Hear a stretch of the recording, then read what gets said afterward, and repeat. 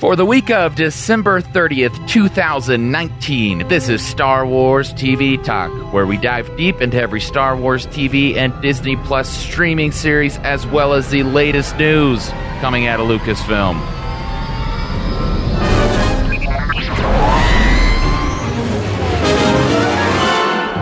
This week, we are going to discuss the box office, whatever you want to call it, and however you feel about it. But we're talking about The Rise of Skywalker today. I'm super excited about this, and to help me with my excitement is John. John, how you doing? Oh, I'm conflicted. I have so many thoughts. This is an interesting movie we're going to be talking about tonight. Seems to be doing okay at the box office. I wouldn't call it a box office flop, but I don't know if it's meeting expectations either. So this is just one of those movies that I don't think everyone's going to be on the same page for, and I'm excited to hear what you have to say about it because I haven't heard two people on the internet with the same take on it. So lots to talk about for sure. Yeah, and I have yet to talk to you about this. I have no idea how you feel about it. You have no idea how I feel about it. So this is going to be exciting. I have talked to some people that like to watch the movies, and they have enjoyed the saga thus far. I have talked to a few people that didn't feel as what's it called, as excited or didn't like The Last Jedi as much, and I got their opinion. So I have a couple of opinions going into this. But we have a film, and this film, I feel like it just hit the ground running and never really stopped. I didn't feel like there was a lot of lag time, but I may be alone in that. So let's just go ahead and get into this. But first, John, you did some reporting on the box office here. So what's going on with that? Nothing terribly exciting. And I think maybe that's really the headline about the box office is it's tracking very similar to where Last Jedi was at, which is not bad because as you go through, a trilogy like this, you don't expect the subsequent films to have the same amount of impact as the first one, in this case, The Force Awakens. So The Last Jedi performed about as well as I think most people expected it to, hitting somewhere around 1.2, 1.3 billion for its full worldwide run. It looks like Rise of Skywalker probably isn't going to quite hit that, but it is looking like it could still top 1 billion. It's a little tricky to predict at this point because it came out so close to Christmas. There's a lot of trouble getting people into the theater, when they're traveling, when they've got family commitments. So that's a little disruptive in the first couple weeks of its release, which is when most people are really watching the numbers because it's the big opening weekend. And then, how much does it dip on the second week? That kind of stuff, you can't put too much stock in because we're at a very bizarre time of year where it just doesn't follow the same rules as most movie releases. So what we really have to look at is how it performs over the next few weeks. Does it gain back a little bit of steam as people get home and are like, oh, you know what? Whirlwind holidays behind me. I want to check out that Star Wars movie. Some people are saying it's okay. The critics seem a little split, but you know what? I got to see it. I got to see it in the theater. Like there's those casual people that wouldn't go out of their way to see it in the midst of the holidays, but will pick it up in early January when everything else in life is slow. So I'm expecting that it's going to track very similar to Last Jedi when all is said and done. But is that what Lucasfilm and Disney were hoping for? I don't think so, because this is supposed to be the culmination of the trilogy. This is supposed to be the big send-off of the Skywalkers. This had a whole lot of marketing muscle put behind it, and it proved to be a very divisive film, at least for the critics. Like right out of the gate, it wasn't getting stunning reviews, and that obviously dampens a little bit of the enthusiasm right there. So, who knows what Bob Iger has to say about it, but I have a feeling that if this doesn't top The Last Jedi, it's going to be seen as an indication that there's something amiss in how they're approaching Star Wars. And we could go into that a lot deeper, but I guess that's my full analysis on the box office for now. Yeah, and the one thing that I want to point out is I am always a pretty positive individual when it comes to these type of things, but the numbers don't lie, and this is something that, of course, Disney was hoping would go out and just smash box office records. And you look at it and you think, well, they don't need to smash all those. They had the Avengers that smashed all those records. They had Force Awakens that smashed it, whatever. But this is a Star Wars film. This is the reason that Disney took over Star Wars. And if it's not breaking these records, yes, numbers don't lie, and this is a concern for people like Bob Iger, who is a business individual, and you could say he's a fan, whatever, he probably is, but yeah, business is what makes everything run. And if it's not cashing in where they want it, then we can expect them to maybe push the brakes again. They've already done it. They've already kind of looked back at things, as we talked about when Solo first came out. But yeah, so it doesn't matter how I feel about the movie, even though I loved it. The box office is definitely concerning for me. So let's go ahead and get into the story of this film and how we feel about it and our takes on it. And let's just get into it, shall we? Now, one thing, spoiler alert, right? Like, we're just jumping into it. There's no non-spoiler up front and then spoilers in the back. This is just a free-for-all discussion. Whatever is said is said. Consider yourself warned. Spoilers. Yes. From the beginning, from the opening crawl, we get a massive just plot driving thing. I thought that Palpatine might have been a little bit of a not necessarily slower. I thought it was going to happen within the first 10 minutes, but I didn't expect it was going to be in the crawl. Right. That, the dead speak. Palpatine has figured out a way. And then it goes into this planet that Kylo Ren is fighting on, and that planet's Mustafar. Mm-hmm. So, John, how did you feel about going back to this planet that we've seen? This is the second time we've seen it in this Disney era of Star Wars. We saw it briefly in Rogue One. Yeah. And then we see Kylo Ren going after his Sith navigation device in Mustafar. I don't know. It's Mustafar. Great. Like, they needed some place to stage this set piece. More interesting than the planet, I think, is just how they decided to open the film, which was with this slow motion, but still frenetic, like very tightly edited, just Kylo decimating hordes of obstacles, people in his way to try and find this Wayfinder. It was definitely a different feel for the opening of a Star Wars movie. The fact that they did it with slow motion and they did it with such a staccato type of editing, it really kind of threw me. Like, visually, it was great. Like, it was very artistically handled, and you get through a lot of action very quickly. I think that's probably what they were trying to do. Was they had this big set piece, they realized the movie's running long, and they tried to figure out some creative way to whittle it down to just a minute of screen time.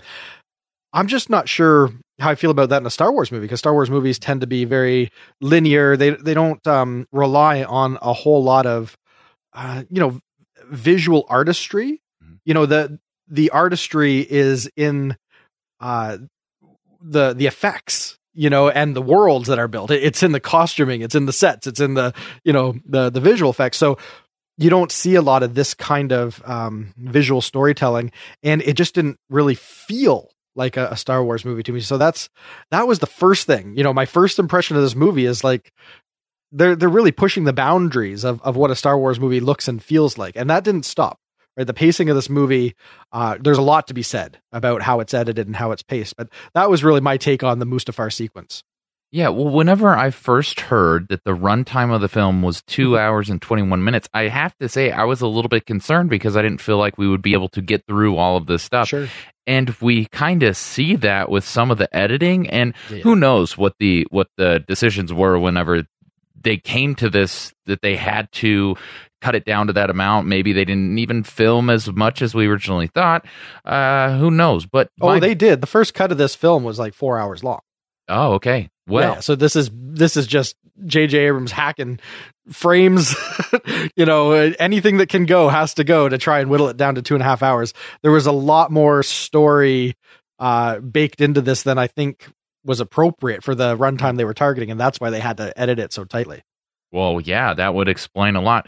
I think that's my biggest criticism with the film. That's the part that I felt the most confused about. Yeah.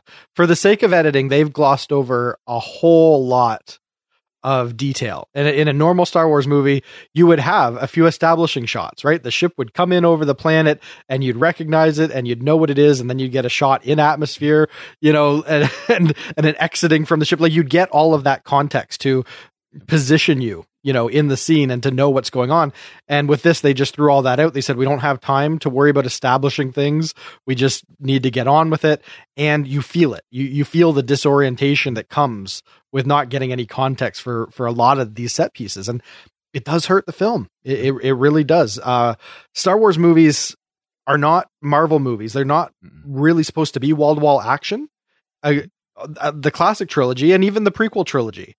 Right. And even Force Awakens, they always take time to breathe and build some sort of emotional heft to the key aspects of the movie that deserve the extra time and attention to really flesh out and make meaningful.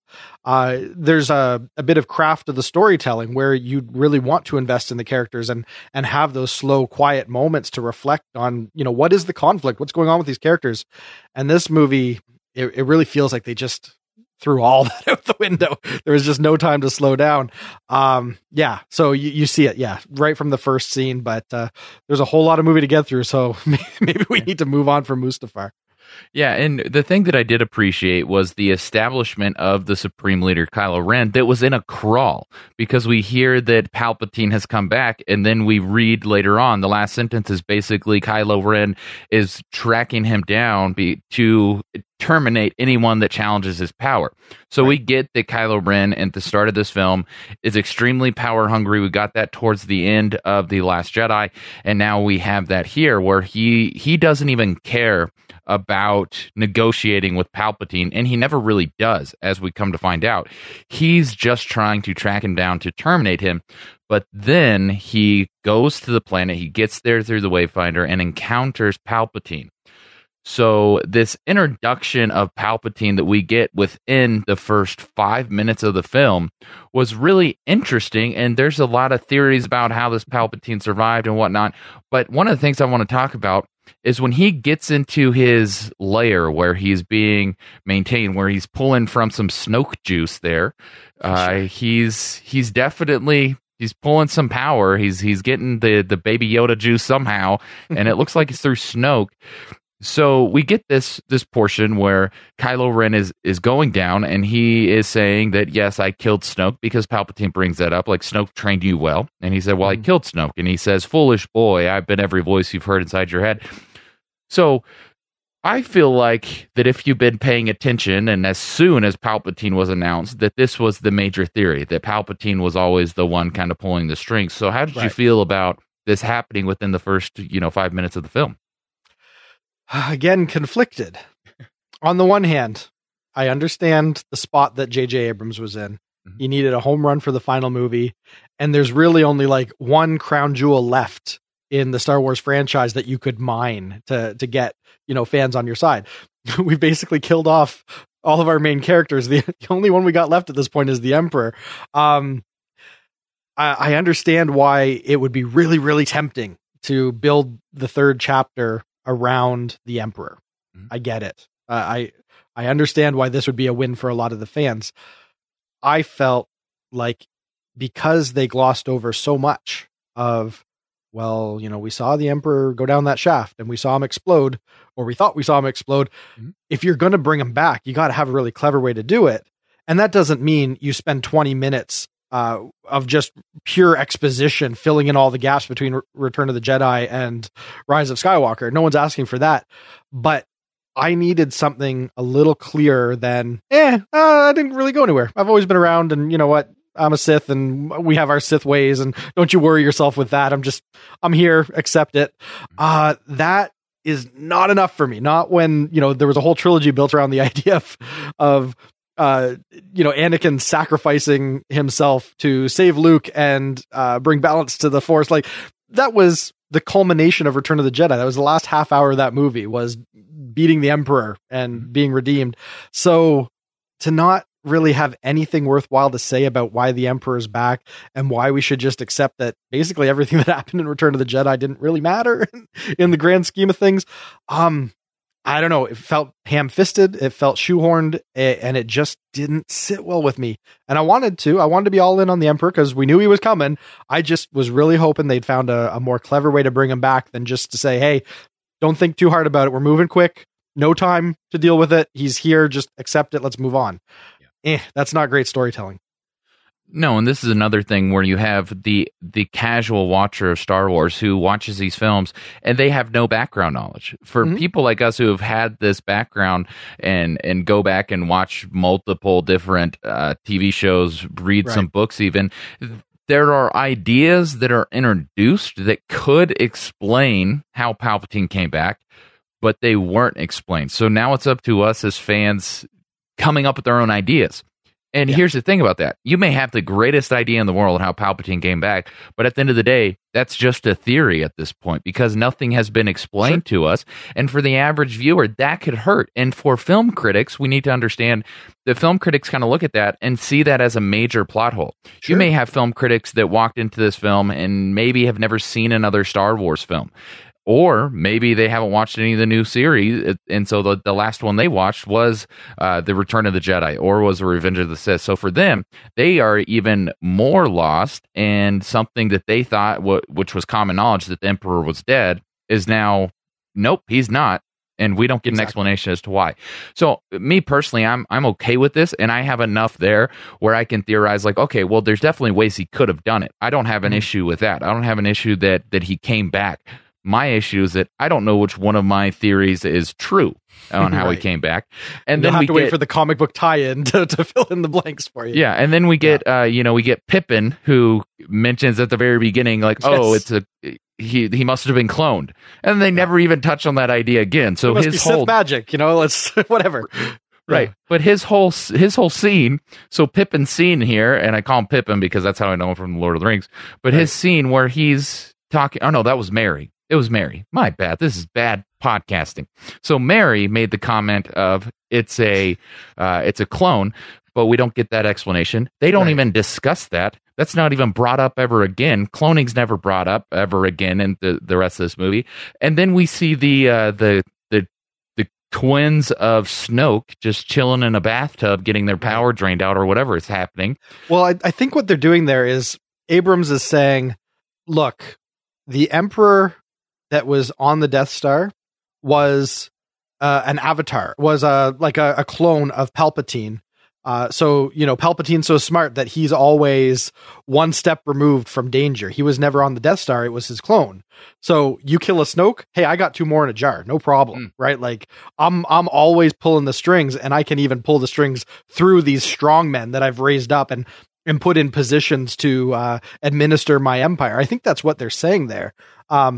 And that's why he's saying, I made Snoke, like you hear Snoke? No, you were hearing me the whole time. So I think he's basically saying in Return of the Jedi, whatever went down that shaft and exploded, that was not, the final Palpatine. That was just one of his, marionettes.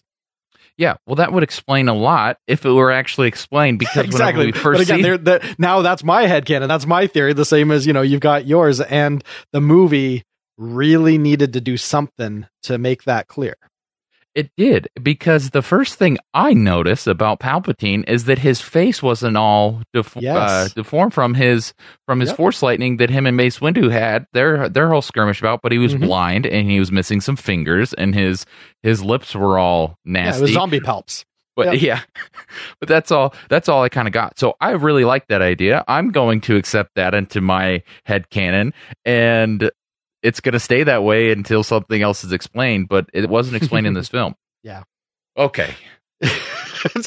2 scenes in, and it's wild just how jarring this movie is. And I promise I'm going to get into some stuff I loved about the film. I will get there.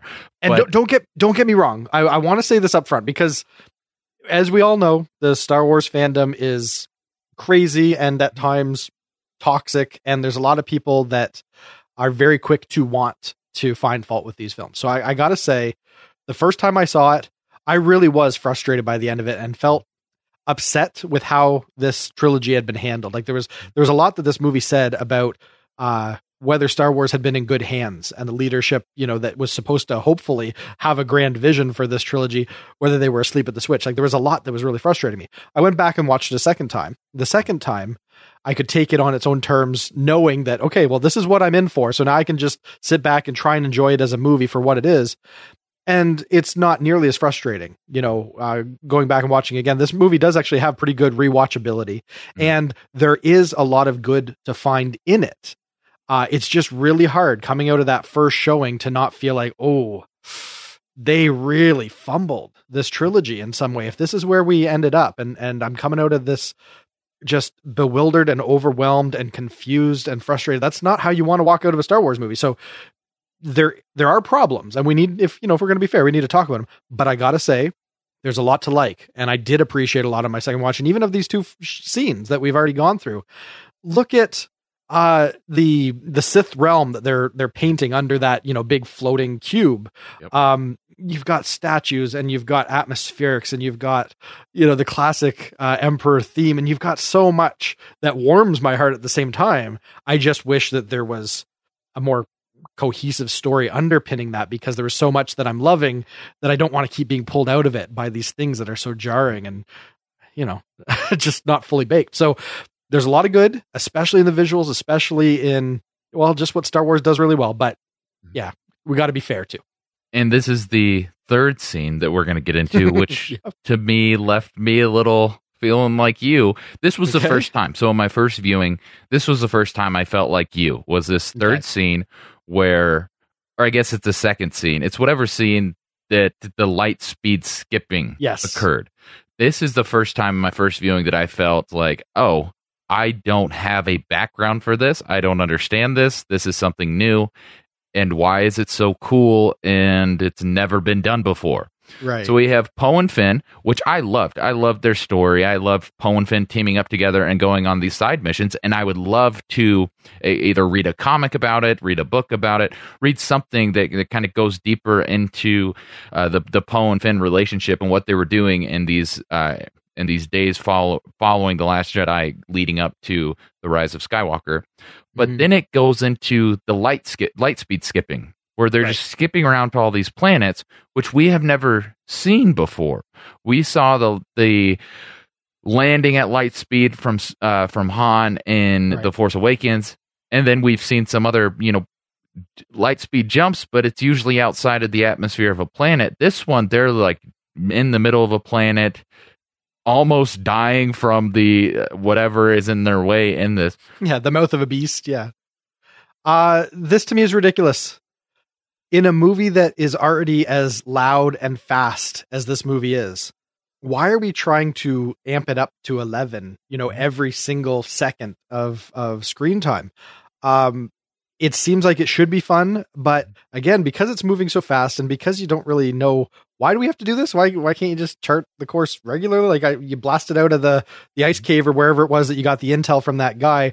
So why? Is it just to try and make everything more exciting than any other Star Wars movie that's come before? If so, they need to understand that we don't need that. You don't need to fill every frame with nonstop frenetic chaos for this to be a fun ride. I'd be okay just watching them play chess, on the way home. Like you can build a lot of good Star Wars into those quiet moments too. Like, whew, we got away. Let's get back to the Resistance base. Let's sit down and play some chess. Like that, I would have been fine with that. I didn't need light speed skipping, especially when they jump into some environment and I'm like, oh, is that Bespin? Is that Coruscant? Is that what? Where we were in some sort of gaseous place, and all that's moving so quick that again, now I'm sitting there saying, well, okay, so like we get a flash of that place and we're just not supposed to know, why they had to stop there or what that place was. I don't want to be thinking about all these things that I didn't have time to absorb as I'm going through the movie. And I feel like this is just more of that. Mm-hmm. So I don't know. If you're trying to whittle down your movie, get rid of this extraneous stuff that doesn't really help anything. Other than it broke the Falcon, right? Like they get back and there has to be some bickering between Rey and Poe, and so they needed some reason why the Falcon was all busted up. I don't know. There's better ways to get there. That was my thought. I mean, that's one of the callbacks is we have a busted up Falcon in this one too. So yes. The Falcon gets damaged again. It gets shot at by TIE fighters. So you get those type of callbacks. But the thing that I had an issue with was that we get introduced to this light speed skipping, which we haven't seen, at least from my knowledge, we have not seen this ever. And this is very confusing because at the end, it seems that lightspeed skipping is just common knowledge and not a lot of people can do it, but Poe can do it. And apparently the TIE fighters chasing him can do it. Right. But there's not a lot of people that know how, which is fine. So we know it's a rare thing that people aren't able to do. Then we also see that it's a difficult thing and that it damages ships, which would have also been fine. But if the Millennium Falcon, as old and as beat up as that piece of junk is, if it can do it without the compressor, then surely the First Order has TIE fighters that can do it much better, which maybe they can, but that wasn't established. It looked very cool. It was definitely geared up to 11, but yeah, it kind of threw me off because I'd never seen it before. And for me, I like to look at those things and say, well, why weren't other people using this at the time? Because it seems extremely beneficial. Yeah, this is Abrams prioritizing visual excitement over any kind of logical, coherent accountability to the rules of the universe. Like the very first Star Wars movie, Han gives us everything we need to know about light speed. You got to wait for the navicomputer because if you don't, you're going to fly into a star and that's it. Right? Like light speed is this technical calculating process. It is not, a dragster. It's not anything that you're directly controlling. It is something that you make your ship do because it's such a precise and finicky process that to get it right, you need a computer doing millions of calculations every, second to keep you on track.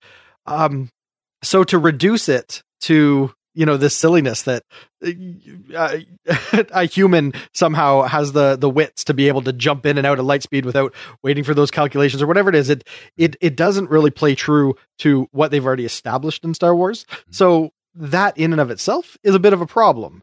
Now, they've been playing fast and loose with light speed for the last few movies, so I don't want to get too Star Trekky on this. Like, I understand this is space fantasy. This is not science fiction. So I don't want to be that guy. But at the same time, if they've already built that into the universe, have some respect for it, right? Like Abrams has seen the movies. When they're writing all this stuff, he must know that he's really playing fast and loose with some really heavily established stuff that most Star Wars fans are going to be a little put off by. Yeah. Well, then this whole conversation seems to be getting a little lopsided here. There's got to be something good we can talk about here. It has a theme, and we're breaking it at least temporarily. I think for me, I'm pretty much done with the things that I had issues with. But for a lot of people, I mean, that's the first 15 minutes of the film where every scene has something like, wait, that's in Star Wars now. So we're going to just accept that and move on. Mm-hmm. And then we get into something that was really neat, and I thought had some emotion to it, which was Rey's training.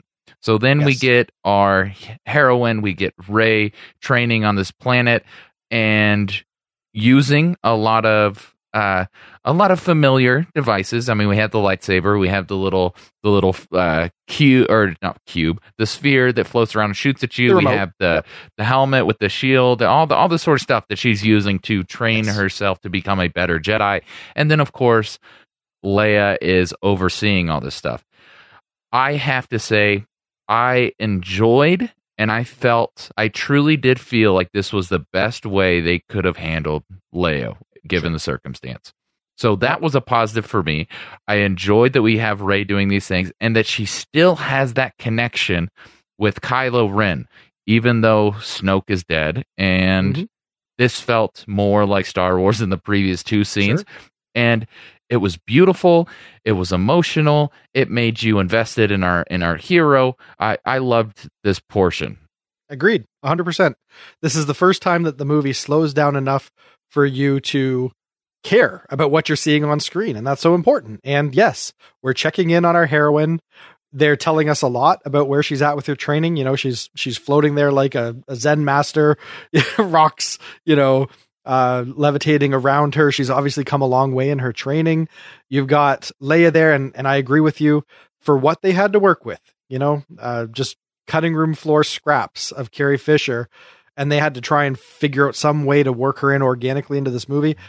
I applaud it. That's beautiful. And the fact that they made the effort to do that and try and give our princess a proper send off, high marks. Mm-hmm. Like I said, there's a lot in this movie that you can like. And on my second watch, there was a lot that I really, really latched onto and said, you know what, that's a cool moment. I can give it that. And this was definitely one of them. This felt like Star Wars. And the fact that this breathed enough for me to feel something makes it a win. And I enjoyed this scene, and I'm totally in agreement with you. Yeah, and I really appreciated that this is really the first time that Rey, or that we see, this isn't the first time that she's felt this way, but it's the first time that we see that she has not earned Luke's lightsaber, which is a really cool theme because, of course, what happened in the events of the last movie, there was some tension there, but right. she mends together this lightsaber, or was it her or was it Leia that mended the lightsaber? That's my question. I don't think they really clarify that. You should probably just pretend like whatever you remember from The Last Jedi was just a fever dream that may or may not have happened in this movie's continuity, because there's a fair bit of retconning there. So I wasn't dwelling on that. There was no time to dwell on that. Somehow or another, it got fixed, and Rey herself doesn't feel worthy of it. Mm-hmm. That's all we need to know. All right. So while we're on the subject of Luke's lightsaber, the line that Maz so greatly delivers and leaves fans on the edge of their seats and makes us like, oh, I really want to hear that story. We don't get to hear the story and how she found Luke's lightsaber. Nope. That's a story for another day.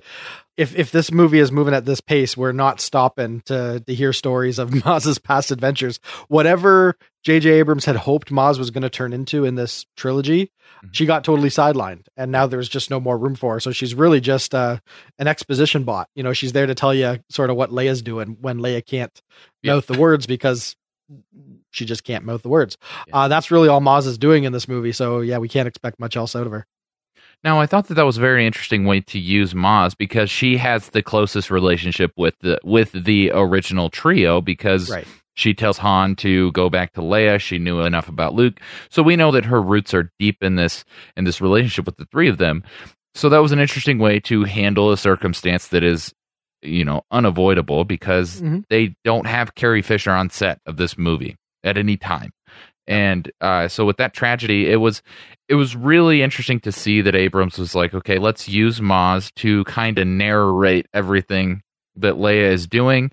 So it was interesting. I enjoyed how they handled it. I enjoyed that Maz was always there with Leia and knew what she was doing and ultimately knew the end of how, or at least how it was going to end for Leia when she walked away to reach Ben one last time.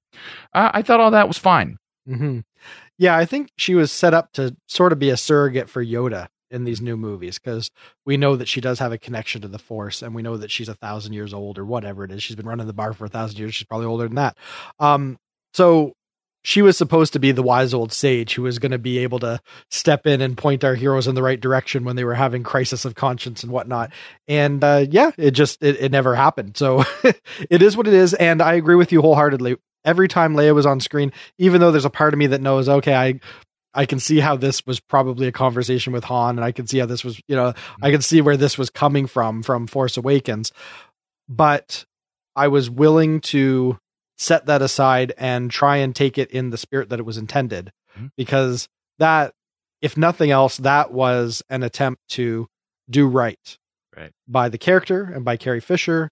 And I respect the try. And even though it's not flawless, it's as good as we were going to get. And I appreciate that they took the time to do it. So yes, if they need Maz to fill in the gaps, you know, and explain kind of how things are unfolding, I'll get on board with that, because they gave us as much of Princess Leia in this movie as they possibly could. So I'll give them high marks for that.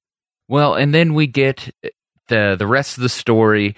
Basically, Finn and Poe had gotten some tips from a First Order spy who was, or resisted spy who was spying on the First Order, who was high ranks in the First Order, and they confirm that Palpatine has survived and that he's hiding out on a planet of Exegol, or a fortress on Exegol, and that the only way to get there is through this Wayfinder, or as I like to call it, a Sith navigation device. So we have the Sith navigation device, which would lead them there. And Rey has been studying the book, so I like that she knew about this Wayfinder, that she had heard about it before because she had read the ancient Jedi texts. And Rey Finn and Poe go off on the adventure together. This is another setting that I loved. I loved this trio together. I felt like this was what J.J. Abrams wanted from the beginning, was this new trio together, and I loved every second of this part. And then they go to the desert planet where the Sith worshiper was taking this relic and had one of the Wayfinders with him, or knew the location of the Wayfinder, rather. Yes. And then who's there? And I thought this was great too. That the person that helps him is, of course, Lando. And I loved his reveal. I thought his reveal was amazing. I felt emotional as soon as he took off his mask and said that a Wookiee stands out in the crowd. That was just all great. I loved every bit of that. It was emotional knowing that, one, our Carrie Fisher is gone, and in the film, Han Solo is gone, so Lando never really had that goodbye. And so it makes it all more emotional when Chewie greets Lando here. So I really enjoyed that. Sure. I thought it was a very weird, what's it called? The space Burning Man. I thought that was a little interesting, but hey, sure. Everything else I loved about this portion. Yeah, I had no problem with how they worked Lando into the movie. We accept a lot of conveniences on how the galaxy is so small that people just bump into other people. Like we accept a lot in Star Wars that way. But no, I was fine with it. I was happy to see him back. I think Billy D. Williams mustered every ounce of enthusiasm and energy he could to try and revitalize the role, and I think he handled himself really good. It's fun. It's fun. We love bringing back the characters that we know and love, and if we have an opportunity to do it, I'm glad that they took the time to bring him in. He wasn't really pivotal to anything in this movie that couldn't have been done by some other character. But hey, I would have rather seen Lando, serving the role of pointing them in the right direction to get to the MacGuffin, to get to the next MacGuffin. Yeah, I love Lando. This was fine. I'm all good. And this to me was a fun planet. I like the idea of sort of just this jubilant race that's having a festival that harkens back to maybe like what you would see an Indian festival where they have all the the colored powders and there was something very fun about that. It's not something we've seen too much in Star Wars, so I'm okay with this. This was another scene where I thought, oh, you know what? This is some good Star Wars here, right? Like we've built a new world. We've got a great location here to have some fun adventure. And my only critique of it is it just felt like we just moved so quick. From the time that we see Lando to him pointing them to the Forbidden Desert or whatever, it's like 3 shots and they're on the bikes and gone. And I don't know. I like these set pieces to linger a little bit and give us a bit more of the world. That's my only critique, but I think it was a fun world to visit, and I love Lando, so all good. Yeah, so we hear that Lando, of course, was tracking down these relics with Luke at one point, which is something we saw. And if you played Battlefront 2, that was one of the themes of the primary story, was that Lando and Luke were kind of running off together for a short portion of it. This would be something that would be great to see in form of maybe a Sebastian Stan as Luke Skywalker and a Glover, sure, taking on his role as Lando again. Probably won't happen anytime soon, but that would just be great to see. I'm sure we're going to see those type of side journeys for the time being through the comics. That seems to be the route that they're going right now for little tiny missions like that, but it would be very cool to see in a live action. One of the things that we also get introduced on this planet is that Force connection between Rey and Kylo was a bit stronger than we originally thought. Now we've seen it, and it was kind of teased in The Last Jedi that they could even physically or have a physical encounter through this connection, because at one point, their fingertips touched and they saw whatever it is that they claimed that they saw, which, in my opinion, I believe that they both saw versions of the same timeline, because we saw that, or Kylo said, at the end, I saw you standing with me. Well, that did sure. It really happened. And then Rey was just like, well, no, I saw Ben standing with me, which also really happened. So I thought that was a very interesting take on it. a lot of people had problems that they could have a lightsaber duel through this Force connection. So how did you feel about that? I was 100% okay with it. Mm-hmm. And the more I watched this movie, the more I realized that there was a big missed opportunity to use a lot of the stuff that they established in The Last Jedi to maybe even greater effect than they did. But this is one thing that they got right. I think they missed some opportunities, but this one totally fine with. Because if you watch in The Last Jedi, during one of their Force Skype connections, at the end of it, I believe Kylo Ren like looks at his glove or something and it's wet. Mm-hmm. I think it was his glove. I can't remember, but somewhere along the line, he had some remnant of her side of the connection with him after, they logged off. So even though Rian Johnson was really using that more in as a visual flourish, as a little bit of artistry to try and paint the idea that they have a really deep connection. And he doesn't explore it any further than that because to him, it is just a visual indication of the depth of their connection. Mm-hmm. Abrams takes that and he says, okay, well, that's a foothold that we can build on. Right. And he used it to great effect. He solved a lot of plot problems. Like, how was Kylo Ren going to track her down? He snatches the necklace right off her. Like, great. Like that, you're expanding the lore. You're building on something that has precedent, that as soon as you think about it for a second, you're like, no, this isn't J.J. Abrams playing fast and loose with the Force. This is something that we've seen before. This is established. And it makes sense that as time goes on, their connection would be that much stronger. And, to me, this was totally fine. This was the next obvious evolutionary step in what we saw in The Last Jedi. So this is one of the things that I felt the movie got very right. And it gave us an opportunity for those two characters to interact and explore each other and understand each other at a more fundamental level than would have happened if they just, she's being hunted and they just meet up for lightsaber battles and there's no quiet moments where they're actually talking. You needed that too. So great. Narratively, this helped so much. Yep. And Rey and Finn and Poe and 3PO, they get stuck in some quicksand, whatever you want to call it, where they encounter a nice space snake, a mean space snake, I guess. He's not mean, he's just wounded. Which was wounded, and that's why it was in a bad mood. And then you had Rey use her healing powers. Now this right here, I enjoyed, and as soon as I saw it, I said, oh, that's why we got Chapter 7 a little bit early, because we had to see Baby Yoda do it, so that people had some sort of background that this was a thing. Because I think it was touched on in one of the animated shows, and it was just briefly it was just there, and then it was gone. And being honest, there is a huge portion, but not everyone in the fan base has watched those shows.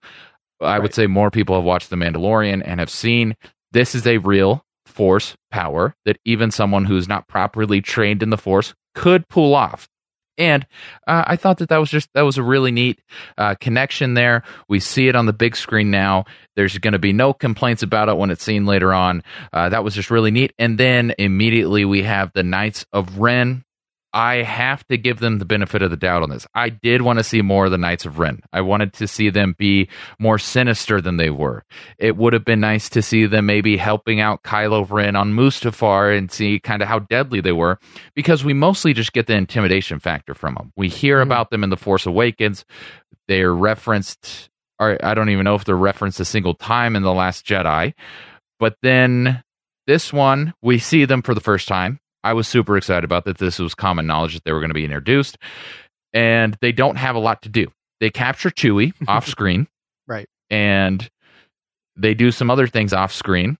We hear stormtroopers making a comment about them, about basically how, oh yeah, that's them. We should stand back because they're really mean. And then we see them in a final battle, which was really cool. I appreciated that, but yeah, I was kind of just lost. They're just they're just there, and we just have to accept that they had some really cool adventures that we never saw. They got Phasmid. Great character design. These were set up in the first movie with, at least, the fans hoped to get great payoffs from them. And the the harsh reality of editing down a movie got them sidelined, similar to what we saw with Phasma. It happens. I think that this is a symptom of a really bloated, convoluted script that was going in way too many directions and just really needed to focus on where's the story, and work around that. So you don't have all these peripheral things that are getting people excited that don't get paid off. Yep. Like we've, at this point in the movie, we've had Finn say to Rey on a couple of occasions, Rey, I got to tell you something. Yeah. Never happens, and I don't know if that's just because the movie got hacked down so much that there was maybe supposed to be more of a payoff to that. And at the end of it, Abrams said, well, we don't have time for it, so we'll leave it ambiguous and people will just sort of fill in the blanks, and they'll assume that maybe he was going to say that he's force sensitive because we get hints of that, or maybe he's going to say he loves her and it's better left unsaid. Like, I feel like a lot of what we see in the movie are the jetsam and flotsam of other portions of the movie that got jettisoned that are just kind of floating around and haven't quite dissolved, and you're just getting little hints of where else they would have gone if this movie had a 4-hour runtime. And I think that's what we saw with the Knights of Ren. Well, this is a good segue kind of about Finn and Rey. So we see that, that Rey and Kylo have a nice little Force tug of war, which ends with the Force lightning coming out of Rey's hands and causing the ship to explode. She believes she's killed Chewie. So this is really what I think happens here. Because not immediately, but later on, about 15 minutes into the film, we get, of course, C-3PO. He can't read the Sith speech on the dagger. Right. Because it was against his program, and so they had to go back and basically reboot him, which was really emotional because you think that he's not going to remember his friends, but he's willing to do it. Big moment for C-3PO because he's the big chicken of the entire saga, and he's willing to get his memories erased and possibly never get them again. And, there's that emotional thing with R2, like, you are my best friend, the best I've ever had. It makes you tear up because that's a, kind of fan service there. But he makes that sacrifice and is able to read the speech. But one of the things that I am almost positive is touched on and not enough, and I see the issue, but I think it is referenced when Rey finds out she's a Palpatine. Mm-hmm. I truly, and I will defend this until I'm told otherwise by someone that matters more, I truly believe that Leia told Finn that Rey was a Palpatine, and that is what Finn was going to tell her. And this is why. So we get in Bloodline. So in the book Bloodline, Leia is struggling with the Republic accepting her as a Skywalker because they know that she was Darth Vader's daughter. This became public knowledge at that point. Yeah. And we know that she knew about it. And when Rey has an encounter with the Force Ghost Luke, which I also loved. I loved this whole scene with Luke.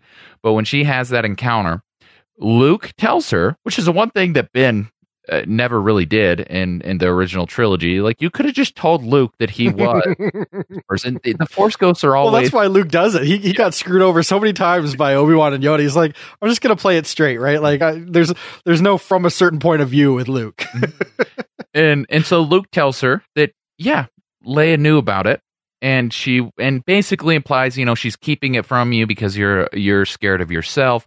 So I truly do think that is what Finn was going to tell Rey. I don't think it was anything really to do with Force sensitivity. I think he was as Force sensitive as I forget his name, blind karate guy from Rogue One. Sure.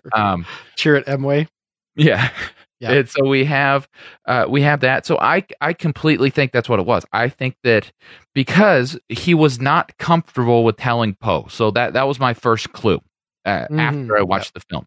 So he was not comfortable telling Poe because Poe would have responded the way that Leia was fearful of, because Poe, he responded that way in The Last Jedi. Maybe he learned his lesson, maybe he didn't. But I think that if Poe were to realize that Rey was a Palpatine, his instinct, which would have been the right instinct, would be, well, maybe you shouldn't be the one to track him down. Yeah. He'd sideline her. He wouldn't put her in a position where she could undermine the Resistance. And so I think that's what it was, and I think that's why Finn was keeping it from Poe, and I think that's why Finn was only going to tell her in they both thought that they were going to die. and it didn't matter if Poe were to hear it. So I think that's what it was, because when Rey mentions on the ship how she's afraid of her power, basically, and how she's now 100% in and tracking down Palpatine and killing him, he makes the comment of, well, that's not you. This doesn't sound like you. And then he almost once again kind of tells her. And so I really think that's what it was, is that he's just like, well, you're Palpatine. Leia told me. Yeah, so that's kind of my stance on it. Would have been nice at the end there for Finn to tell Rey that, because then this would all be solidified. But it's sure. One of those things that they didn't have enough time on. It's a classic J.J. Abrams thing, where you have going back to his time with Lost, where you have all these implications, but we're kind of stuck at the end with thinking on our own here. More questions than answers. That is as good a theory as I've heard on it. And honestly, it's the one that I think tracks the best. Like, I think from what is actually in the movie, you could have that interpretation. I think that probably fits as organically as anything you could come up with. So I'm fine with it. My problem is why? Mm-hmm. Why add that melodrama and complication to a story that doesn't need it? Because there's no payoff, right? Like, if he tells her, okay, well, then that would be something, but they don't explore it. So why do it at all? Like, right. What other than just to mirror that scene in Return of the Jedi where Han's like, well, who could you tell? Could you tell Luke? Like, there's a little bit of, like between him and Poe, Poe asks, well, what is it? And he's like, well, I can't tell you. And it kind of, it frustrates Poe a little bit, like, just to create some kind of shallow drama between our three protagonists. If that's all they were doing with it, then you didn't need it. I'm okay with my heroes being heroes. They've got bigger fish to fry. They don't care about these small little interpersonal foibles. There's no time for that. In 16 hours, the galaxy's going to blow up. So I don't know. Like, it's just the fact that it was in there at all feels really, really hacky. And I don't mean hacky. Well, it is hacky. It's bad writing, but hacky in the sense that they hacked out whatever the payoff was supposed to be. And so all these little vestigial bits don't add up to anything except distraction and frustration. And this is where the movie frustrates me, in just how disjointed and inorganic so much of it is, because they pared it down to almost nothing. Yeah, and I'm okay with it because it was almost immediate. As soon as it's revealed to her that she's a Palpatine via Kylo Ren, for me, for some reason, at that point, and at the point where Luke's talking to her, that's where my mind went. And it was almost, I could have sworn that was in the movie, that it was said, that it basically laid out that this is what Leia told Finn. So for me, I was okay with that.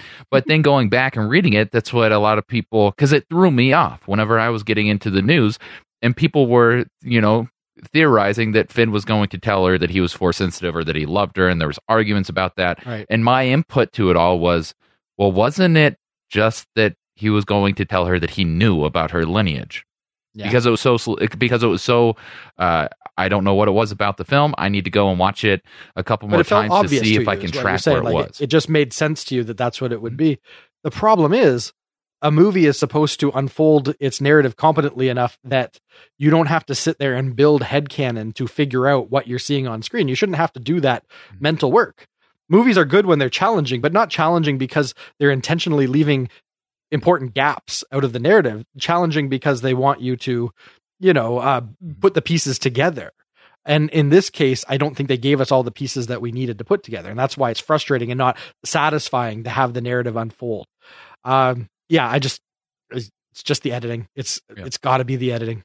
Yeah. But we got a whole lot of movie to get through, and we're already almost an hour into this. So stop letting me harp on all this minutia. Let's get to the meat of this.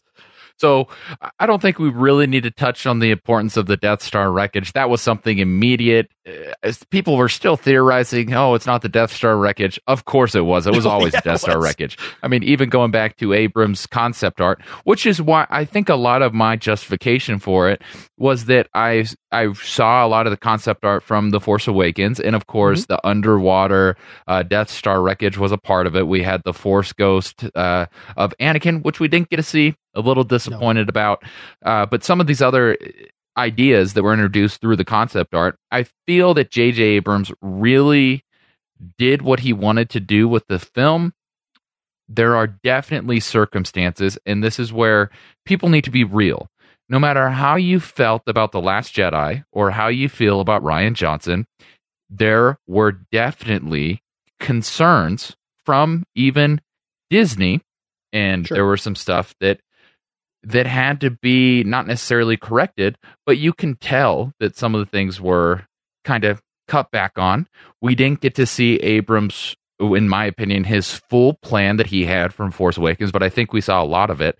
I think we saw the Death Star wreckage. I truly do think that Palpatine always had a place at the table in this, and that he always was going to be a part of it. I really do think that. Of course, if he's asked about it today, he's going to say, "Oh yeah, of course, it was. I always had this plan." So we're never going to get the real answer unless Bob Iger wants to come out and say, "Actually, no, this wasn't the thing. It was actually going to be Snoke the whole time." But as of right now, this is what we have. I loved Palpatine coming back. I did have problems with his return, but I liked that it was the classic Sith versus the classic Jedi, so to speak. You know, we had this standoff with Palpatine. We saw him probably more powerful than we ever have seen him before, which was really cool, because if you think about it, we had such little time with Palpatine in full Palpatine fashion. We get his lightsaber duel with Yoda, which is cool, and then we don't really, that's that. Like, we have that, and then we have the Return of the Jedi. And other than that, we don't really see a lot about Palpatine. We just see we hear the stories about him, and we have kind of our headcanons about him. And we know he's powerful, but we didn't get to see a lot. So I really did enjoy Palpatine's story arc in this film, with its flaws and how he was there. I got past that really quick because I was thinking, okay, he's here. This is what he's doing. And from that point, I was all on board with it. So we see that Snoke was of zero importance. We talked about that as soon as this trailer came out, or as soon as Star Wars Celebration happened, and we get the reveal right away that Palpatine is back. That was kind of what we were thinking, is that Snoke was a puppet all along. I have to say, though, I have to stick with my gut a little more often, because you had me bought on the Dark Ray being a clone theory, and my original one was, no, this is Dagobah all over again. Yeah. No, you were right. The clone, it was a good one, and you sold me on it. But then as I watched it, I realized, I was right from the first one. No, and probably best that they don't introduce a whole nother level of complexity to Rey's situation. I think Clone Rey would have just been more than this movie could have handled. It was already overstuffed. So I don't think I was as hot on her being a Palpatine as maybe you were, but I'm glad that ultimately her motivations were fairly clear in this movie. Like, once she understood that, the idea that she's grappling with her own darkness, and the fact that she wants a name, but just in desperation to have a family doesn't mean she should embrace any family, because some family members are not worth embracing. So it did open up some good opportunity to understand where Rey's at emotionally and what's propelling her forward. So there was some benefit to bringing Palpatine back and by making her a Palpatine, but I don't think that I'm going to endorse your notion that a lot of this was Abrams' original intention. I think, we have seen a lot of the concept art from Force Awakens, and we know that he had a lot of off the wall, sort of just like visual motifs that he was in love with, that he wanted to try and work into the movie. Like, we know that originally there was some notion of Luke's severed hand with the lightsaber in it floating through space, and that's how we were going to open the film. Like, he went through a lot of weird ideas to get to where the Force Awakens landed. And we know that, yes, there was supposed to be something where Kylo Ren was trying to find Sith artifacts or remnants of his grandfather, and he was exploring the wreckage of the Death Star. So we know that as sort of a visual backdrop for something cool and Star Warsy was in Abrams' mind.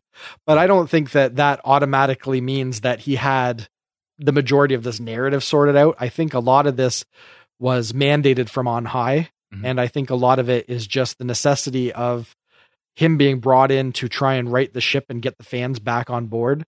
I think that's why we see so much stuff that's familiar to Star Wars and that is a callback and is revisiting past characters. And the fact that this movie, well, as much as the other two, and maybe even more so, it is kind of a super hyperified version of Return of the Jedi in many ways.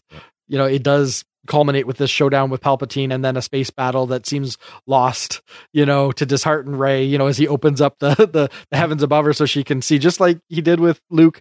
So I don't feel like back in 2013-14 when they were developing Force Awakens, this was where they were really planning on going with it. I can't get behind that because it just seems so disjointed and just so forced. If they were really planning on bringing back Palpatine, they would have found clever little winks, subtle things to start driving that narrative earlier in the trilogy. It wouldn't have just been the opening crawl to this movie that just says, okay, everything that happened up to now, it doesn't really matter because here's the real story. That is too abrupt for it to have been the plan from day one. But I mean, we can speculate all day.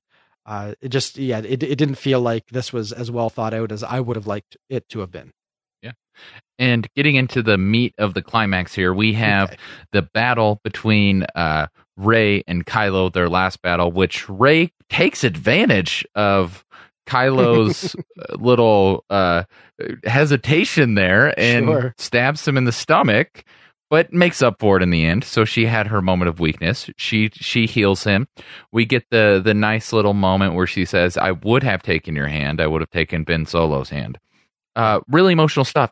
And oh my gosh, I was completely shocked. I was not expecting to see Harrison Ford with new dialogue in this.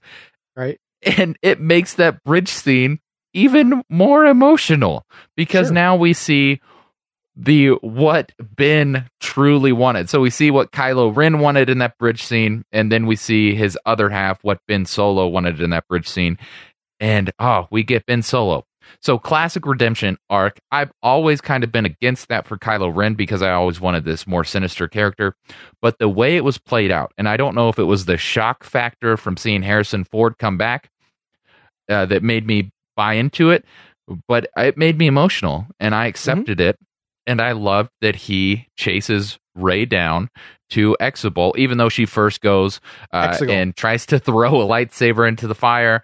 Right. That whole scene with Luke, I think this was a version of Luke that Abrams wanted, because Mark Hamill teased back when The Last Jedi was getting a lot of the criticism. He kind of talked about how, when Abrams got him to sign on, it was out of the idea that Luke was just going to be this uber powerful force wielder, and he was going to be lifting up, things far bigger than rocks and just doing a bunch of things with his mind versus having a major lightsaber duel. And so we see this, it's a major callback, of course. We have the do or do not. There is no try. And he, as a Force ghost, lifts the X-Wing out of the water, which still works. These X-Wings must be built very well if they still work after being in water for decades. But they're airtight, right? They have to function in space. So, hey, why not underwater? That is true. We saw it come out of Dagobah, so you gotta accept that they're impervious to water penetration. I'm okay with that, but yeah, these were a couple of really competent scenes, and this is again where I will applaud the movie where it gets things right.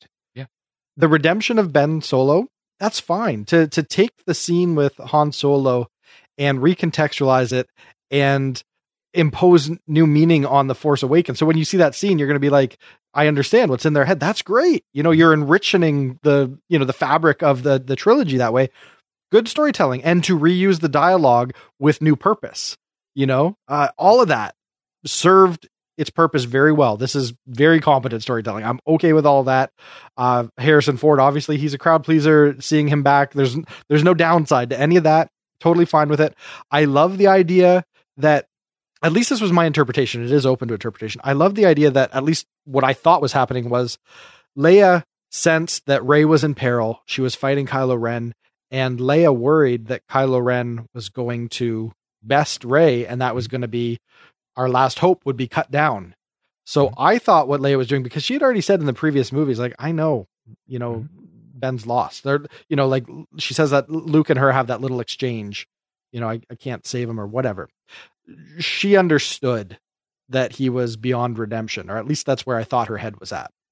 So in this scene, I thought what she was doing was reaching out with the Force to try and distract him enough to give Rey the upper hand, with the understanding that most likely it was going to give Rey the opportunity to defeat him and effectively kill her son. And she was willing to make that move for the greater good because she did think her son was lost. Yeah. And so the fact that she made that sacrifice, she sacrificed herself and she sacrificed any hope of redemption for her son for the sake of the galaxy is about as noble a thing as anyone could do. So I felt like that was a fitting way for her to go out. Yeah. And then for ultimately that maneuver to not just have Rey win the day and best him, but also to actually redeem him. So Leia's sacrifice served two purposes. It made sure our hero was able to win the day, and it got her son back. I don't know. All of that felt very poetic and felt very subtle and appropriate for Star Wars. I loved all of that. That's great. That's great. Loved it. Just wish some of the stuff surrounding it wasn't so convoluted. But that was a good moment. And then, like you said, the stuff with Luke as well. I hope that J.J. Abrams had the class to call Rian Johnson and say, look, we wrote up a scene and I don't want you to take it the wrong way. Right. We're trying to present the idea that Luke is in a different place, that he's come out of his funk and he's regained his footing as a Jedi. And so he's going to have more reverence for his lightsaber than he would have at the beginning of The Last Jedi. Don't take this as us poo-pooing what you did in The Last Jedi. Just take it as part of the story we're trying to tell and understand it's all good natured. I hope he called Rian Johnson, because otherwise that scene just plays out like, screw you, Rian Johnson. Yeah. How dare you throw my lightsaber away? I put Luke on that island to be a master, not to be a chump. So I don't know. Like, I hope people were classy. That's all I can say. But the scene itself was fun. You have the dialogue in The Force Awakens. The first spoken dialogue is, "This will begin to make things right." People read into that as if it was a sly, remark. A little jab at the prequels or whatever. Towards the prequels. Yeah. And then this one, I'm more bought in that this was a retcon to Johnson because his comment, "This is not the way to treat a weapon of the Jedi." Right. So I do think that this was a retcon. I think it more so came from upstairs than from Abrams himself. I think that this was one of those things to where I think, Lucasfilm was thinking, okay, you know what? We do have to admit there is a huge part of the fan base that did not appreciate how Luke was handled in The Last Jedi. That's a fact. That it just is. And so no matter how you feel about it, and it works for both sides, because both sides, you appreciate what happened in Last Jedi. Okay. So you have that movie, and you have this movie that doesn't really contradict it as much, but then you have, at the end, Luke ending in the place that people would have wanted him to end. Right. This isn't the way to treat a weapon of a Jedi. Yeah. And then, of course, even though in all of his, emo phase on the island, he still had the burial for his sister's lightsaber, which is worthy of a Jedi, kind of kept away and still holding on to it because her last wish, or basically her prophecy to him, was that someone else is going to pick up this lightsaber. Right. So he kept it away, even though he cut himself off from the Force. So I think that there was a little bit of retconning with Luke here. And that's really the only place that I feel like it was major. We can... I don't think there is really anything to say about Rose in this film because she had nothing to do. You can read into that however you want. I don't know if that was necessarily a retcon to how people felt about Rose in The Last Jedi, but you never know. There definitely was not enough time in this movie to have Rose be a major part. And that, to me, that's the most important thing, was that there just wasn't time, and so that's how I'm viewing it. Because I didn't hate Rose in The Last Jedi, but I think I think it could be, and I think there's enough foundation there for people to come up and say, "Oh, yeah, Abrams had to retcon this," and I don't think we should blame it all on Abrams. If you feel that way, I think that Disney had a part to play in that. So I wouldn't call either of those retconning so much as just sort of closing the door on a storyline that Abrams just didn't have time to deal with. In Luke's case, I don't see it as being a problem. I think the interpretation that you should take from that is that we have two different Lukes. We had Luke that was despondent and brokenhearted and just at his lowest. And so, yes, he's going to be the cynic and he is going to throw his lightsaber. That version of Luke would have, but he goes through some growth and some redemption of his own in that he recognizes that there's bigger issues in the galaxy than just his small feelings. And he comes back and does something glorious to help the Resistance. So yes, the version of Luke that we're going to see in this movie isn't going to be the version of Luke in The Last Jedi. So would he have different feelings about a lightsaber? Yeah. When you come out of a funk and you're not depressed or whatever, all of the dark things that you say when you're at your lowest, that's not your truth. Once you work through it, that's not who you are. Once you've steadied yourself. So I had no problem with that. I didn't see it as a retcon. I just hope that, they were nice to Rian Johnson and let him know that this isn't, we're not intentionally trying to create issues between us. As far as the Rose thing, you had a busy story with too much going on. And like you had said earlier, I think Abrams was in love with the idea of the trio that he established in The Force Awakens, even though Poe was supposed to die. By the time Abrams figured out that he really liked Poe as being kind of the third piece of their new ensemble, I think he just really wanted to see them together, and he understood the fans wanted to see them together, and Rose just wasn't part of that story. So they had to sideline her. They needed a quick little bit of dialogue. Oh, Leia gave me some homework. I'm sorry, I can't go on this adventure. I gotta hang back and study some Star Destroyers. It's easy, but I understand you can't have everything going on, or else you end up with a movie like The Rise of Skywalker.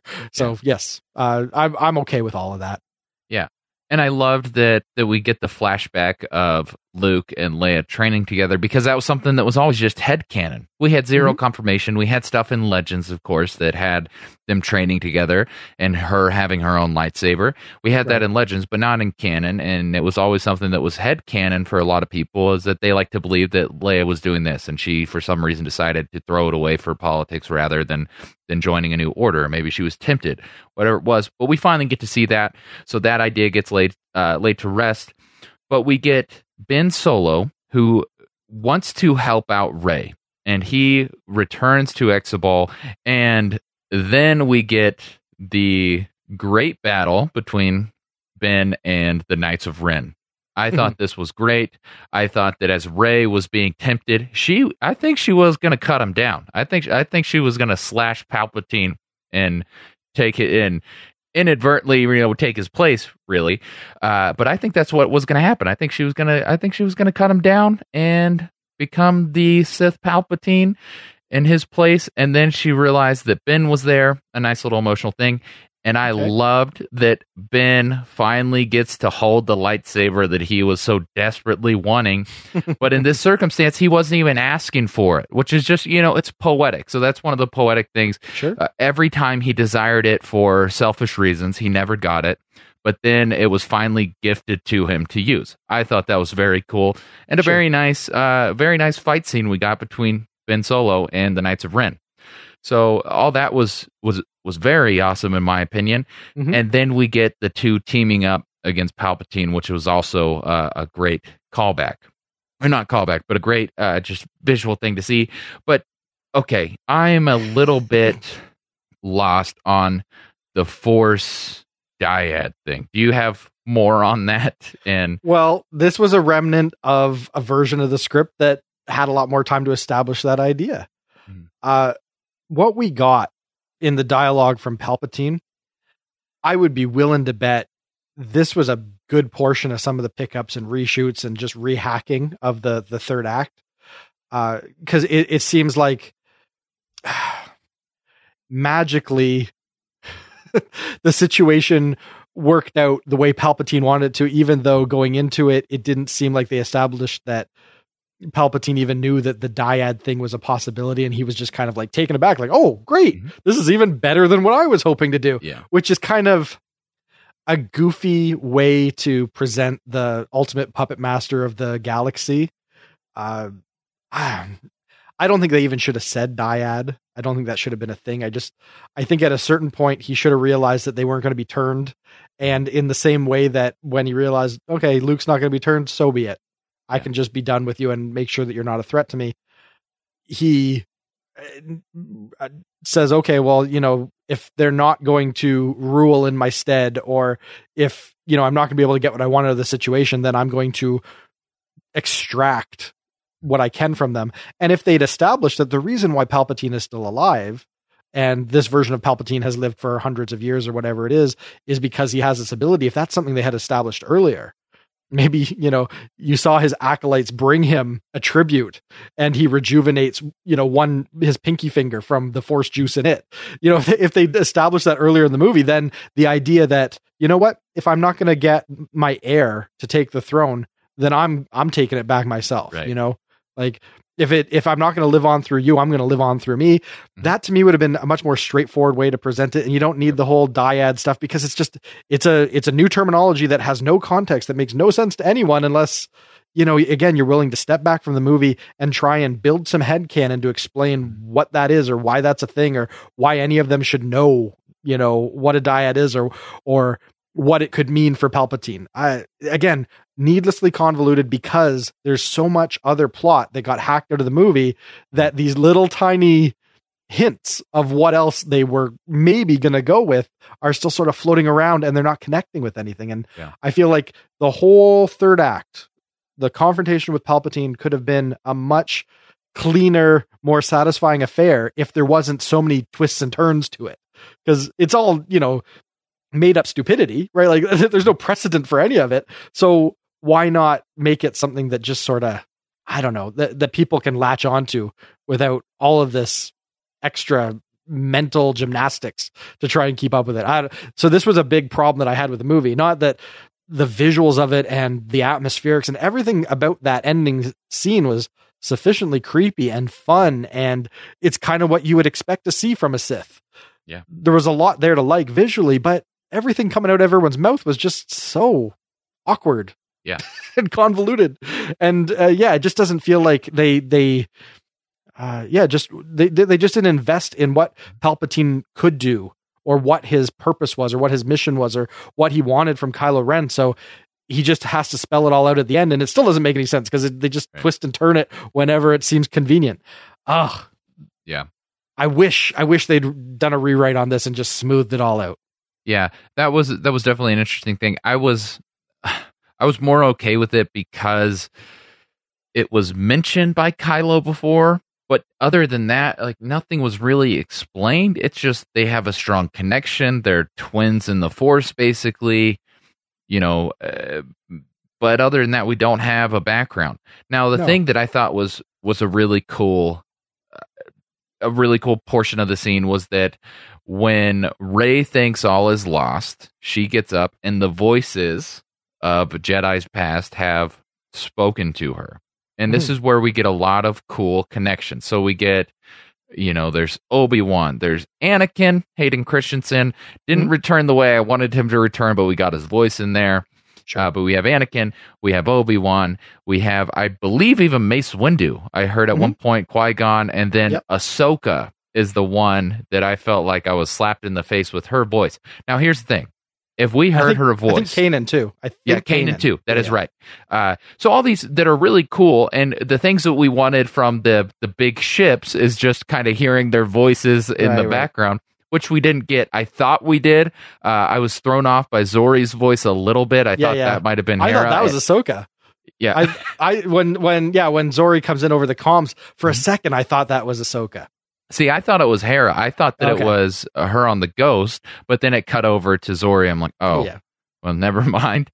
But yeah, other than that, we didn't get that callback, but we got Ahsoka in the Force voice, and we got Kanan in the Force voice. We didn't get. Did we get Ezra? Do you know if you heard Ezra in there? I think it's only characters that we're presuming have merged with the Force that would be talking. That's also what I'm thinking. Yeah, so I don't think they want to reveal whether Ezra's still around at this point. Which can get into some speculation that maybe we're going to see him again, and I hope so because there's so much there. But yeah, if we heard Ahsoka's voice, that means that she's probably one with the Force. So we're going to have to see what happens with her. because we don't have a conclusion to her story yet. Last time we saw her, she was just doing her normal Ahsoka stuff and walking away. Yeah, but she's had a whole 30 years since the end of Rebels, so she would be a pretty aged Jedi at this point, or not Jedi, but you know what she is, whatever, a former Jedi, because she's prequel era, so she would be like in her 70s or 80s. This was fun. It was nice that they did it subtly. Like, for anyone who hasn't watched any of those shows, they don't have to understand, okay, these are the whispers of the Jedi in the Force. Okay, great. Yeah, that's cool. I like that. And that's established. Yeah, and the first scene of the movie with Rey, where she's levitating the rocks, she's calling out, trying to learn how to commune with them. She's basically trying to learn the lesson that Yoda gave to Obi-Wan at the end of Revenge of the Sith. Like, I want you to learn how to commune with Qui-Gon and learn the deeper truths of the living Force. So this is good. That all played really well to me, and I like the little moment of quiet where she has to steady herself and draw on all of the goodwill in the universe to be able to stand back up and win the day. I'm fine with all that. It was such a mess to get to this point. That's my only problem, is it didn't have to be that convoluted. Yeah. Well, she wins the day. Palpatine had a pretty aggressive death that didn't look like it was very pleasant for him. And we definitely see his body diminish, or at least this body, Sure. Hopefully it's the body. But we see his body diminish in a very, this was possibly it wasn't very bloody, but it was pretty graphic for a Star Wars. I think it's the most graphic thing, up there with Anakin getting burned alive, as far as how this is ending for him, which of course he should die that way because he's Palpatine. But then we get the sacrifice, and this is what I meant earlier whenever I said the sacrifice that Anakin would have made. So we have Ben Solo, who saves his loved one from dying. Gotcha. Which is the first time we have seen this actually happen, because when, the healing stuff, it's been before death. This has been post-death. Ben Solo laid down his life, gave whatever Force energy he had left to resurrect Rey, and was a really sweet, poetic end for Ben Solo. I know a whole lot of people are mad about how Ben Solo died. They're mad that he died in the first place. However, I do have to say, I felt like if there was going to be a redemption arc, it was going to end with Ben Solo becoming one with the Force. Just like Anakin's redemption arc ended with him doing the same thing. Mm-hmm. The sacrifice is weighty. There's a lot of stuff that, it had to go down this way. I appreciated that. I liked seeing that whole thing. I wasn't a huge fan of the kiss. It felt a little forced to me, but it is what it is, and it was sweet. Yeah, I liked this portion of it. The first time the kiss dropped, I think I actually audibly laughed. Like, where did that come from? I get that they have this Force connection, and they've hinted that the emotional bond between them in the Force is so intertwined that it could almost be mistaken for romance. Like, take my hand, join me. But it was always in the context of, let's claim power and take over the galaxy, or no, leave power behind and come to the light side. It was always in the context of trying to redeem them from a Force perspective, not from a love perspective, or a romantic love perspective. So the fact that just abruptly here, okay, he's been Ben for all of 3 seconds, and you've decided that we need to kiss. I don't know. Star Wars used to know how to do romance. They got it right in one trilogy, and we've now got 2 more trilogies behind us, and they just haven't been able to crack that nut for me. So I don't think that they really established very well the idea that ultimately they were trying to pull each other to their side of the Force because of a deeper romantic connection. I think there needed to be a bit more there. Right. one Skype call with Kylo Ren's shirt off, I don't think is enough to, build this epic romance for the ages. So again, trying to force a lot in there for the fans. I know there's a big contingent of fans that wanted the whole Reylo thing to happen and they got it. So I don't know. I don't know if it's just Abrams saying, we need to sprinkle in all of the fan service and all of the little things that people want to see.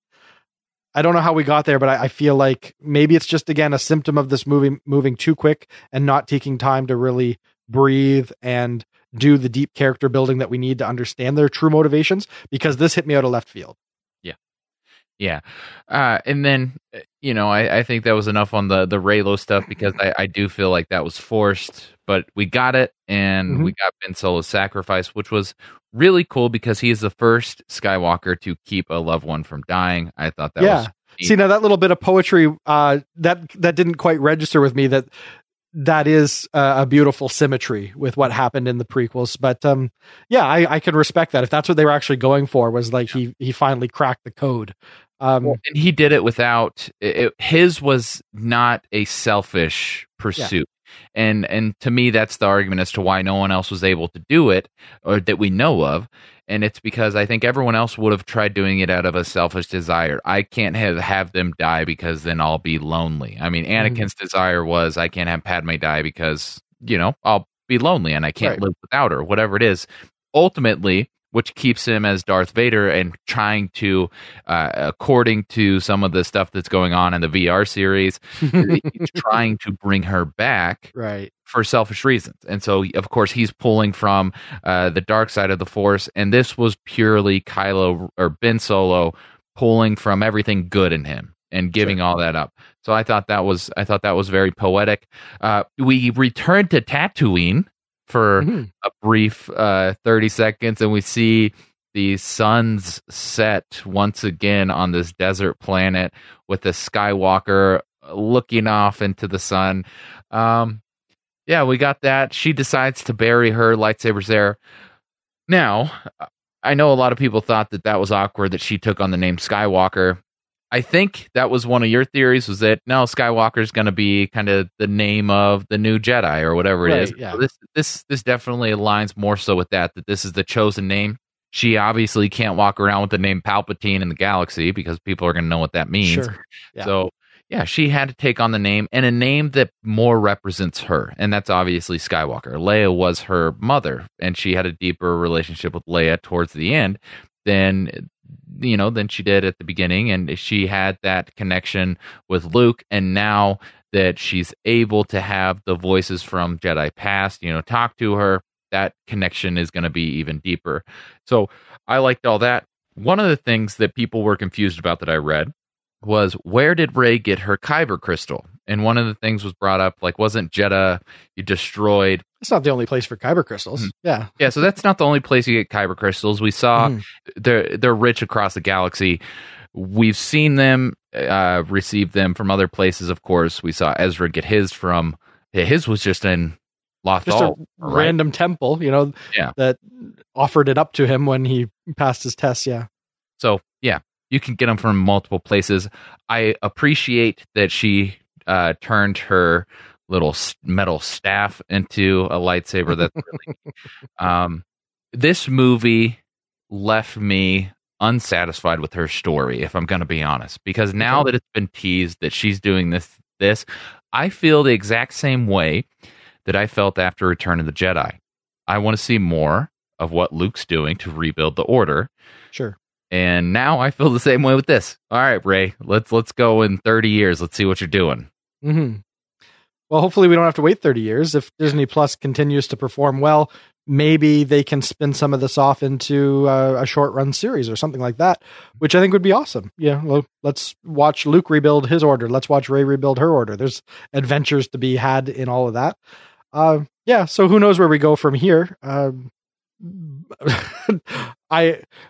If I'm going to put my, my final word on kind of how this movie left off, I think the ending scene was perfectly fitting. Thematically, it makes sense to go back to Tatooine, even though it doesn't really mean anything for Leia. So be it. It's something that the audience understands is the heritage of the Skywalkers. And if she's trying to connect with this identity that she's going to assume for herself, it makes sense to put her in that position and see the twin sons that, ultimately were the last thing that Luke remembered, as he's evaporating into the Force.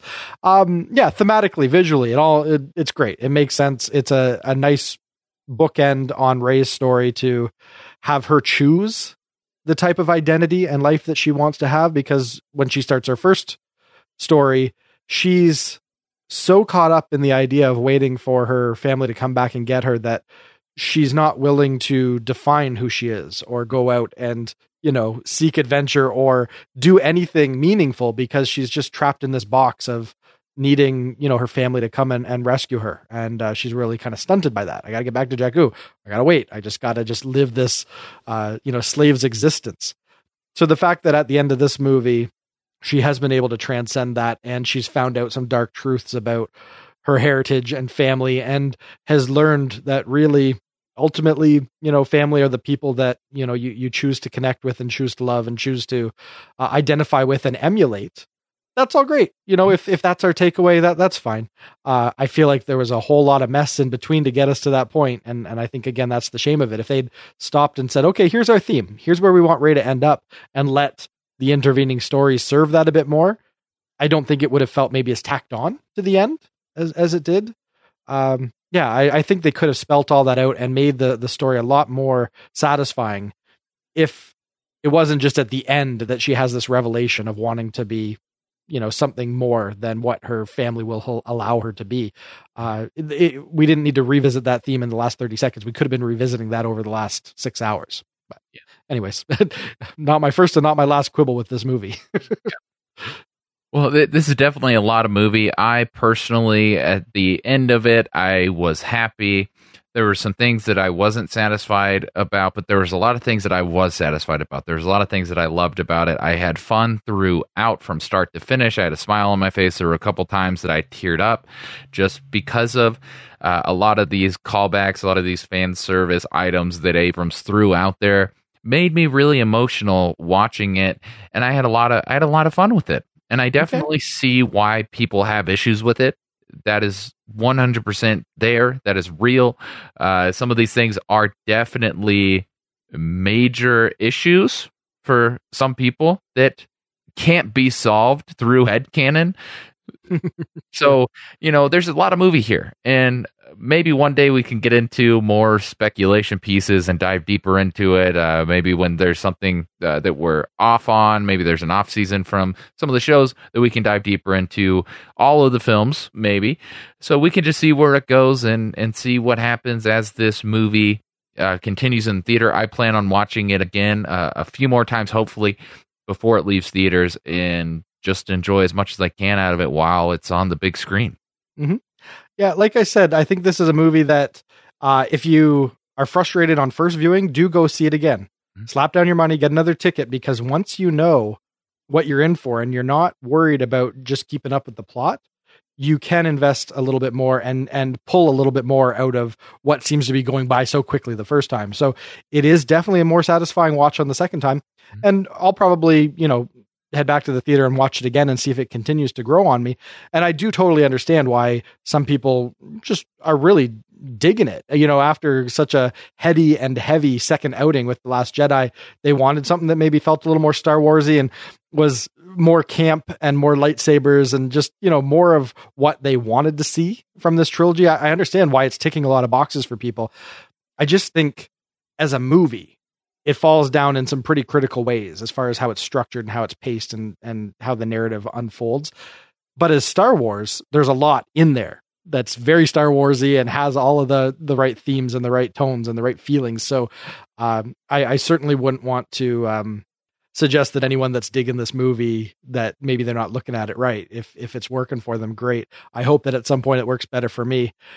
I more than anything, I think really what frustrated me on first watch with this was the crushing realization that all of the goodwill and hope that I had put on the leadership at Lucasfilm to really know what they were doing with this trilogy, it was kind of unfounded. And that's the frustrating part for me is realizing that, oh, you know what? They bought Star Wars, and they were in such a rush to get these movies out there that they didn't stop and map it out. Mm-hmm. And we kind of knew that. Like Abrams had already sort of said it, and Michael Arndt had said it. He said it, I was working on this story, and I think I knew where I wanted this to go, and I told Lucasfilm, I need one more year to make sure that this is all mapped out and that we're really going to get a slam dunk out of this trilogy. And they said no. And they brought Abrams in to rush it out a year sooner. And it was that critical mistake, which I'll put at the feet of Bob Iger. I think that was his call, that I really think hamstrung these movies from being all they could be, because the characters are fantastic. They set up so much great stuff, and the chemistry that they established, and Kylo Ren, huge win as a villain. We don't get a lot of good villains in these kind of, pulpy adventure movies. Kylo Ren was a genuinely good one that had a lot of potential. And Rey was a fantastic heroine. As much as people would call her a Mary Sue, Daisy Ridley as an actress and as someone that you want to go on an adventure with, she was great. Yep. So they had all sorts of wonderful stuff that they were starting with. And man, if someone had been steering the ship, I think we could have got somewhere fantastic with it, because they had all the pieces. Yeah. And I just wish that it wasn't just course correction after course correction after course correction. It didn't have to go down like that. I would have waited an extra year for a trilogy that really knocked my socks off. And that's what would have set them up for continued success. They would have understood the formula, and we wouldn't be having these, well, let's go on hiatus. Let's take all these movies, out of pre-production, put them on the back burner because we just don't know what we're supposed to do with it. I think they could have learned a lot more if they'd really taken their time and done this trilogy right. And sidelining Michael Arndt and trying to rush it and trying to put JJ in there to just get something to market as quick as possible. It was not the right long-term thinking that Star Wars needs. Yeah. George Lucas poured over the first Star Wars movie for years. Mm-hmm. And even then it was still, it still needed a lot of continued development, and it's a miracle that the trilogy came together as nicely as it did. So this was their chance to really say, you know what? We know going into this, we're doing a trilogy. So this is our chance to not have to shoot from the hip and make it up as we go. And I just don't understand why they didn't do it. Yeah. And I definitely think that when Abrams and Lucasfilm parted ways after The Force Awakens, they needed to take more time. I think that they needed to take more time and figure out where they were going at that point, because they did push out The Last Jedi, and Rian Johnson started that film before he had even seen The Force Awakens. He had read the script and he had saw some of the footage from that, but he never saw the completed film. So you can say it all goes back to those type of things. I'm going to get a lot of backlash for this because I have always defended the idea that Kathleen Kennedy's job was not on the line. I truly think that I'm on board with you now with the hiring of Kevin Feige. I truly think that is exactly what Lucasfilm is doing. If it takes away her job, I don't know about that, but I think that Kevin Feige is taking a bigger role than just working on a trilogy of films or whatever it was that was quote unquote leaked. Just one film was all that was confirmed. It was one film yeah. So I think his role is going to be one that he took in Marvel, because that has been the biggest criticism with Disney's acquisition of Lucasfilm, was that no one was steering the ship. That's real. No matter how you feel about Kathleen Kennedy, you could love her. I'm sure she's a lovely lady. And she's a great producer, but she's an enabler of directors. Yep. We needed an executive producer. She's used to working with Spielberg, like she's used to working with directors that have vision. And George Lucas, she didn't have to be the myth maker. She didn't have to be the figurehead on top of it.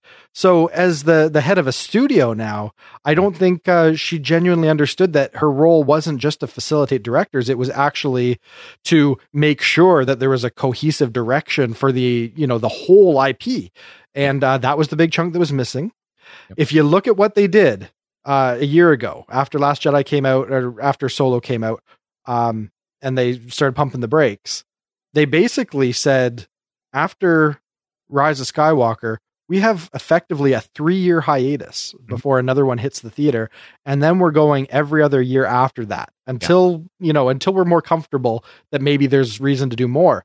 So my hunch is at this point, those slots are probably whatever Kevin Feige is going to map out.